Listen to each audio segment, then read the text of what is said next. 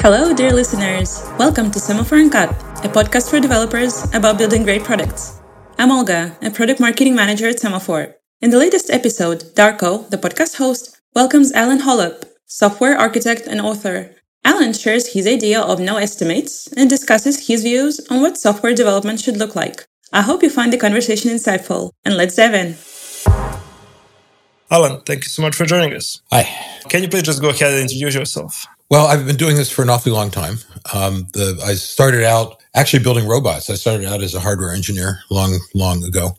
We were working on systems that didn't have much support at the time. So in the course of building this robot, I started out by having to build a compiler because the hardware that we had no compilers in it.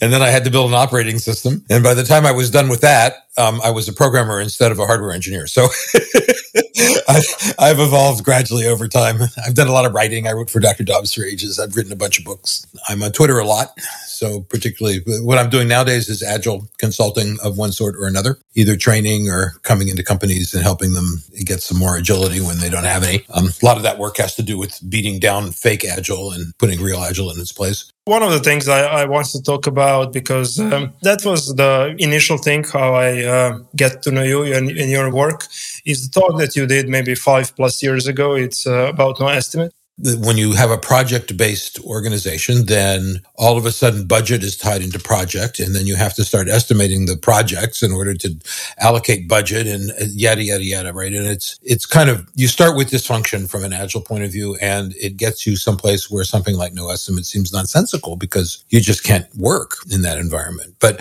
the thing is that all of those things are not particularly agile ways of working, agile lowercase, right? There's very little agility there. So the issue with no estimates then is that the more agile you are, the less you need them. And the companies that are complaining about no estimates, about not estimating being somehow ridiculous and not real world, the loudness of their complaints is inversely proportional to the amount of agility in their organization, I think. Particularly the project thing is that because when your estimation comes from it comes from one thing, really. People want them because they're scared. It comes out of fear. And the fear comes from having opaque processes. And the whole idea of projects and the whole idea of having estimates at all is because the person who's spending the money is afraid of losing it. They're afraid that they're going to put, some millions of dollars into some project. And as a CTO, you understand how expensive software development is. It's like insanely expensive. And they're afraid they're not going to get any return from that investment. And it's a reasonable fear. So this kind of flip side of talking about no estimates is talking about how do you work in a way where the issue just doesn't come up. If the fear is that you're not going to deliver, if you're working in an agile way and you're delivering every few days, that's sort of people in that kind of environment, people stop asking for estimates because they don't need them anymore. Is that the fear goes away because you actually are delivering, so you don't have to be worried about being in a situation where delivery isn't going to happen. And the same with working in terms of projects is that project focus is never good in my mind, is that it gets you thinking about the wrong things, is that you tend to, for one thing, when you have a project, there's an end, right? You have an end state. Is you have a project that's supposed to accomplish something, some end state. And of course, if we're agile, we don't know the end state when we start. We think we do. we move in strategic directions, which we think are the correct strategic directions. But as we're working, we're delivering and we're getting feedback and we're modifying what we're doing. And that feedback could very well change the end state entirely. And in a project world, people would say, well, the project failed then because we haven't achieved what we set out to achieve. But in the agile world, we're saying, well, so what? What we have achieved is much more useful than what we had intended to achieve, right? So that whole project focus is really kind of bad. And you mix that with traditional large corporations and it gets really, really bad because you start tearing teams apart at the end of a project and putting them back together again. There's nothing worse than that. Is that a gelled team that's doing good work? You don't want to tear that apart. But the no estimates thing flies into that too, right? Is that you want an estimate so you can budget the project. But if you're not sure that the project is going to do anything useful, then what does that even mean to budget the project, right? Is that it makes no sense at all. So again, what I find is the more agile the company is, the less project focus there is. And when you have less project focus, you can focus on the product as a whole rather than the individual projects. And that's a much better place to be. What that means, though, is you have to go about funding. The governance model of a company that's doing this is much different. You're funding the teams, not the work. right? You're saying, okay, we're going to pay for 5 teams and we have budgeted a year's worth of 5 teams. And that's, of course, an easy thing to budget. Again, as you know, as a CTO, it's just salary times a multiplier and you're kind of done. So that takes all the work out of all this budgeting, but it eliminates the need for estimating because we now have these 5 funded teams. And then the question becomes, so what's valuable enough for them to be working on it? What shall we have these teams working on? And the question changes then from what's the estimate for this work, which we've decided to do in advance, to we're not quite sure exactly what we're going to do. We have a strategic direction and we want to move in that direction because that's where the market is taking us. But we don't know exactly what to do in order to achieve these strategic goals. We'll figure that out as we go along. And we're willing to invest this much money because we expect this return. In other words, I suppose that's a kind of estimate, but it's not an estimate in the sense that the no estimate trolls are talking about. We're not taking a specification for a project and then estimating how long it's going to take by analyzing that specification. That's usually what they mean by estimation. This is more an investment strategy. We're saying, okay, we've done market analysis and we think that the return on our investment would be X. We think that we can make this much money in the market and we're willing to spend a certain amount of money on teams in order to find out. So we'll invest a little bit of money to get X teams working in this strategic direction. They'll deliver, right? They're delivering every few days, but maybe after a month or two, they'll have something that we could actually sell. Won't do everything that we want, but it'll do something, right? And then you talk about bootstrapping. There we go, right? And then you sell that and maybe that's not enough money to pay for the development yet, but it's revenue at least. It's something. It's countering the expense. And the point is that once you start doing that, then you get feedback and then you can make a decision whether it's worth making more investments or not, right? And it's all very dynamic is we're going to invest this much for a month to find out whether it's worth investing more for the next 3 or 4 months after that. So what no estimates is really about is not estimating. It's about changing the way you work so that you don't need to estimate anymore. Something that you added somewhere towards the end is that feedback loop. To the point where in an ideal world, your customer is literally sitting next to you as you're working, right? If you look at extreme programming at XP, there was an on-site customer role. Now, that wasn't actually a customer in XP, though it could be. It was something similar to, but not the same as a Scrum product owner. But it was still the notion of we have a customer on site. So you're getting feedback by working away and you say, hey, Fred, come over here and take a look at this, right? And that's feedback, right? And so you're getting feedback ideally every few minutes as you're working. And then you get to the point where you can release to somebody other than Fred, like at the end of the day, maybe. And then you do that, and that gives you more feedback from a larger group. And then you don't need to release to everybody at once. You can do phased rollouts. So you release to a small group and get feedback and make changes, and then release to a larger group and get feedback and make changes. And it's all, just loop after loop after loop, but it's all dependent on feedback. Absolutely. And then one of the things that people that do Scrum badly do wrong is they imagine that all of the feedback comes in once every 2 weeks in the sprint review. And that's not the way it works at all. So Scrum is a review cadence. It is not a delivery cadence. Even if you're doing Scrum, and I'm not a huge Scrum fan, but even if you're doing Scrum, a good Scrum team will be releasing every day or two. The feedback loop is what's driving the process. And anything that we can do to make that feedback loop smaller is a good thing. Something I like to ask is, as you have been doing, Agile way before Agile, and maybe I'm in the industry close to 15 years, you're much longer. If you would take, decades, last, let's say 3, in terms of change in the people, how people work, and in terms of like trajectories of the industry, Agile, this way of working that it seems that you and I firmly believe in, I'm sure many of our listeners also, how would you describe the change that you are seeing in the industry? What's changed over time is that as software has become more and more of a part of the fabric of society, the huge corporations have taken over the development of software. And some of those huge corporations started out small, but became huge. But unfortunately, they adopted the culture and thinking of the huge corporation rather than taking the culture and thinking of the original Agile companies and scaling that up. And I think that's been a huge problem. I think the reason that Agile has failed to some extent, and Scrum has failed to an even greater extent, is because it's been grabbed by these corporate people who then try and twist it into their own vision of how a company has to work. They say, there's a bunch of cowboys around here. We can't have that. We've got to start putting all these heavy-duty processes in place, and we need governance and all this other craziness that destroys agility. And whether or not one needs to do this to make the market happy is arguable. So you end up with these very large corporations then run by MBAs that know nothing about Agile and are actually kind of hostile to the whole idea. More and more I see people defining success in the industry as like working for a FANG company or something like that. And I don't personally think that's a good way to go. Most of the big FANG companies and companies of that size are not particularly agile. They're not particularly nice places to work. Amazon in particular has a reputation for being something of a sweatshop. And of course, Facebook, now Meta, is a company that is dedicated to the destruction of democracy. That's what their mission is now.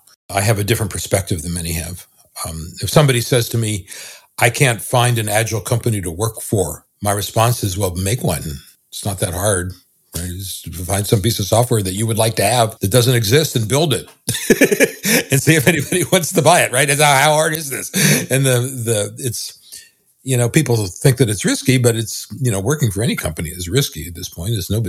Companies have no allegiance to you as an employee. So, the only thing that's in the way is that people need to save up a little bit of money in order to get started, right? And it's not a fortune. You don't have to mortgage your house, but you've got to have enough to keep going for like 6 months or so you can spend some time programming and seeing if something is worth building. It's not that hard. So again, my point of view is naive because of where I live, but I've seen it work so many times that I can't discount it as a way of going. Microservices architecture is all the rage these days. But do you know what it really means and how to implement it to empower your teams to make the best decision for the problem at hand? On the Semaphore blog, you can learn about microservices and how to take advantage of features like test reports, monorepo, and Docker support to build, test, and deploy your microservice application at scale. Head over to semaphoreCI.com/blog for more information. And happy reading! Something that I would add to this, maybe to align, well, maybe not ideally, but just in the time frame, which is that I know of, like 2010s, where the years where, GitHub came around and, a lot of these SaaS tools for developers that are, close to me that I see.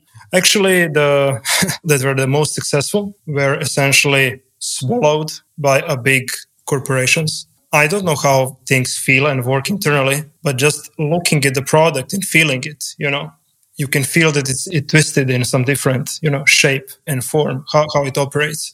Listening to you explaining this, working in a agile, more happy environment versus working it in some environment which has a completely different set of values and norms, you can feel it through the products. If the company actually wants to have agility, and more companies that don't have any agility are going to be driven out of business by companies that do. You can get there, right? You can move from where you are to somewhere else. And usually that involves making smaller companies, right? Is that what happens is that a company will spin off a subsidiary that will be dedicated to a specific product and then leave them alone to say, okay, we're going to fund you, but treat this as if it's venture funding, as we are not going to tell you how to do your job. It's just work. Yeah, as long as you have a CEO who's more interested in turf wars and building territory and building a kingdom, that's not going to happen. But if you have a CEO that's interested in the actual good of the company, who wants the company to be able to accommodate market changes quickly and that kind of stuff, you can pull it off. It's possible. I think you're right that ultimately it comes down to culture, though. And certainly upper management that's their job more than anything else, is to establish a culture in the organization. As far as I'm concerned, upper management in any company, no matter what size, has two jobs. One is to establish culture and the other is to come up with a strategy, with the corporate strategy for moving forward. Then I guess the third job is to then communicate that to everybody else. That's the core of what they're doing. Everything else is kind of secondary, because everything else is just bookkeeping. As long as you have a bunch of C-levels that understand that, and are willing to say, this is my job and your job is to take this strategy and make it real. And we trust you to do that. You can have an agile company. Leadership isn't ordering people around. It's not like, putting a nose ring on a pig and dragging it around by a rope. It's rather, I'm going to set up a situation where you can be successful and I'm going to give you the help that you need to be successful. And if you're successful, then I'm successful. That's the way agile leadership at least looks like. It's not management. There's a difference between leadership and management. Of course, in an agile world, the teams manage themselves. So there's no need for managers. What you need is, again, the leadership is saying, here's our strategic direction. Like the number of recent guests on this podcast started their careers maybe in like early 90s or so. So one thing that I recognize that they had their first workplace was a good workplace, where they started their careers. What are your thoughts on that? How much of, If the first experiences you have working professionally as a programmer or for an agile company, you will not want to do anything else. If you start working in a large, agile, hostile corporate environment, you will also start thinking that that's the only way that you can work. The way that you start tends to influence the way that you continue. You develop patterns of thinking and you have a model of how a company should work in your head based on how you've seen companies actually work.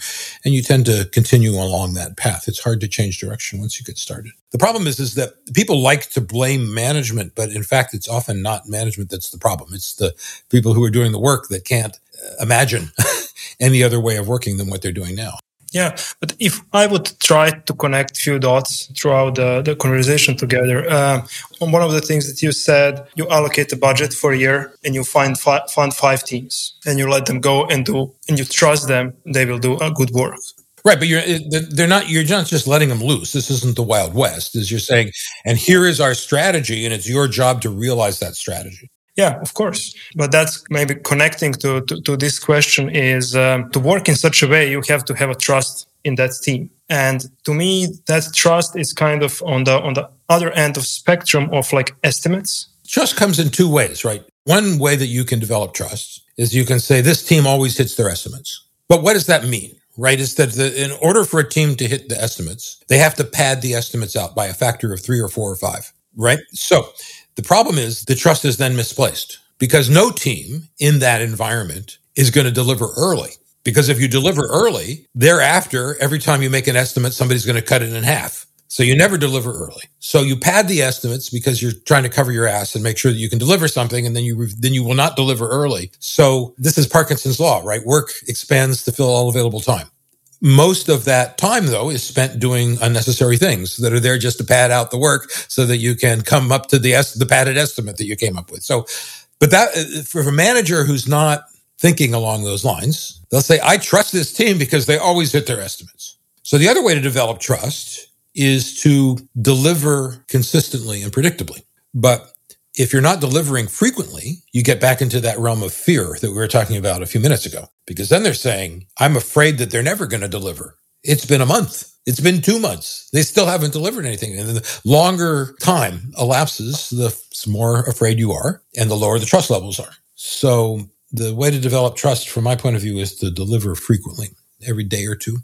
And everything you deliver has to provide some obvious improvement over the thing that you had 2 days ago. Can you give us some insight into, how people can, learn more from you about your work and so? Well, certainly follow me on Twitter. I'm at Alan Holub. I have a mailing list on my website. If you go to holub.com/subscribe, there's a mailing list there. A lot of my business is teaching classes in-house for companies, but I do public classes occasionally. In fact, I'm about to schedule a public class on user story development. By the time this goes live, the class probably will have already happened, but I do this periodically. So if you're on my mailing list, you'll get notifications when I do classes. So those are the 2 main things. I'm working on a couple books. So these are books that I proposed to O'Reilly and they wouldn't have anything to do with them. So, the book that I'm working on now is called #No. And I gave that to O'Reilly and they said, we can't possibly publish a book with that title. It's too negative. And so I'm thinking like no estimates, no projects, no this, no that. This is a book about fake agile and how to recover from it. In other words, what are all of the things that we are doing that are not helping us and what can we do instead? And so I'm working on that now. And then when I'm done with that, I'm going to do a book called #Yes, which is which is going to work from a set of, I came up with this set of 30-some heuristics for effective software development. I can give you the URL for that at some point. You can publish it, but it's holub.com/HEU for heuristics. I think that'll make a good book too. So that's taking it more from a positive point of view, is here are the things that you should do from day one. Here are the things that actually increase your agility. Okay, great. Thank you so much for your time. Good luck with your books, and I hope that you'll find a publisher. Right. You're welcome. My pleasure. Wow, I learned a lot about why companies should get rid of estimates. While Agile is the way to go, it does not mix well with other practices just as widespread in the industry, chiefly estimates and project-based development. Make sure to subscribe to Semaphore Uncut on your podcast player of choice so that you don't miss our new episodes, and stay tuned.